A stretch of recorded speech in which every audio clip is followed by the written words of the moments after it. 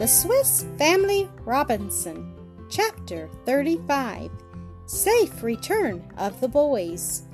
On entering, I found Francis sitting on his mother's bed, telling her the story of the lightning, of the wire which was called a conductor, of the figs that he was going to gather for her, and the father had called him Little Francis, the preserver of the whole family. Having briefly explained to them the results of Francis' fortunate device, I procured some raw potato to apply to Ernest's hand, which still gave him great pain, and bathed my wife's foot with some eau of quebussade, which I procured from my medicine chest. Here I also met with some laudanum, a few drops of which I infused into the lemonade, wishing her to sleep till her sons returned. She soon was in a sweet slumber. The boys followed her example, and I was left alone with my anxieties, happy, however, to see them at rest after such an evening of agitation. The hours passed, still my children returned not. I was continually at the window, listening for their steps or the sound of their voices. I heard only the rain falling in torrents, the waves breaking against the rocks, and the wind howling frightfully.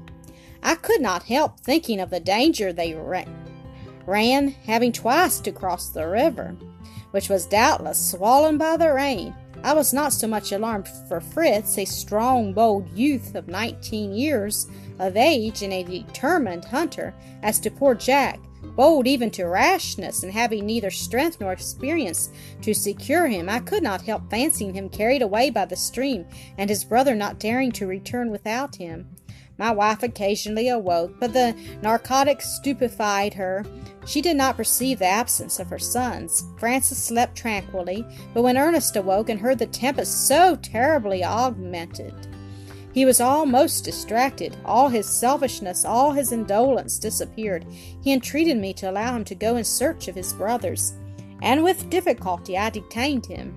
To convince him that he was not the sole cause of the danger of Fritz and Jack, I related to him for the first time the history of the boat and the vessel, and assured him that the great cause of their anxiety to go over to Tent House was to search for some traces of the unfortunate seamen and their vessel, exposed to that furious sea.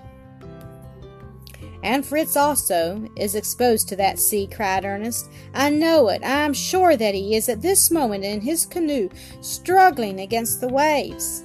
"And Jack, my poor Jack," sighed I, infected with his fears. "No, father," added Ernest, "be composed. Fritz will not be so imprudent. He will have left Jack in our house at the Rock, and probably seeing the hopelessness of his undertaking, he has returned himself now, and is waiting there till the storm subsides a little. Do allow me to go, dear father. You have ordered me cold water for my burnt hand, and it will certainly cure it to get well wet." I could not consent to expose my third son to the tempest, which was now become frightful. The sailcloth which covered our window was torn into 1,000 pieces and carried away.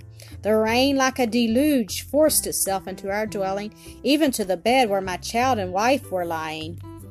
I could neither make up my mind to leave them myself in this perilous situation, nor to spare my boy, who could not be of any use to his brothers. I commanded him to remain, succeeded in persuading him of their probable safety, and induced him to lie down to rest. Now in my terrible solitude I turned to Him who tempers the wind, to the shorn lamb, who forbids us not to address Him in the trials He sends us, to beseech Him to soften them, or to give us strength to bear them. Kneeling down, I dared to supplicate Him to restore me my children, submissively adding, after the example of our blessed Savior, "Yet not my will, but Thine be done, O Lord." My prayers appeared to be heard. The storm gradually abated, and the day began to break. I woke Ernest, and having dressed his wounded hand, he set out for Tent House in search of his brothers. I followed him with my eyes as far as I could see. The whole country appeared one vast lake, and the road to Tent House was like the bed of a river. But protected by his good gaiters and buffalo skin, he proceeded fearlessly and was soon out of my sight. I was recalled from the window by the voice of my wife, who was awake and anxiously inquiring for her sons. "They are gone," said I, "to gather the leaves of the karata for Ernest's burnt hand, and he wished to go too." Her deep sleep had entirely chased from her memory all the events of the previous evening, and I was glad to allow Francis to repeat his little tale of the burn and his conductor in order to gain time. She was astonished and uneasy to hear of Ernest's accident, and was afraid they would get wet in searching for the karata, little aware of the hours of anguish I had endured waiting and watching for those she believed had only just left home. At that moment the dear and well-known voices were heard under the great window. "Father, I am bringing back my brothers," cried Ernest. "Yes, father, we are all alive and as wet as fishes," added the sweet voice of Jack. "But not without having had our troubles," said the manly voice of Fritz. I rushed down the staircase to meet them, and embracing them I led them, trembling with emotion, to the bed of their mother, who could not comprehend the transport of joy I had expressed. "Dear Elizabeth," said I, "here are our sons. God has given them to us a second time." "Have we then been in any danger of losing them?" said she. "What is the meaning of this?" They saw their mother was unconscious of their long absence, and assured her it was only the storm, which had so completely wetted them, that had alarmed me. I hastened to get them to change their clothes and go to bed a little while to rest themselves, as however anxious I was myself, I wished to prepare my wife for their recital, and also to tell her of the vessel. Jack would not go till he had produced his bundle of the karata leaves. "There is enough for 63 thunderstorms," said he, "and I will prepare them. I have had some experience with my own, and I know the best method." He soon divided one of the leaves with his knife, after cutting away the triangular thorn from the end, and applied it to his brother's hand, binding it with his handkerchief. Having completed this dressing, he threw off his clothes and jumped into his bed. He and his brothers were sound asleep in 10 minutes. I then sat down by my wife and began my tale, from my first view of the vessel and my anxious watching with it, in order that we might take the opportunity to return to Europe.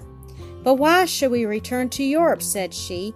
"We want nothing here now, since I have got flax, cotton, and a wheel. Our children lead an active, healthy, and innocent life, and live with us, which they might not do in the world. For 4 years we have been happy here, and what shall we find in Europe to compensate us for what we leave here? Poverty, war, and none of those things which we have here abundantly." "But we should find grandmother," said little Francis, and stopped, reflecting my prohibition. He had, however, said sufficient to bring tears to his mother's eyes.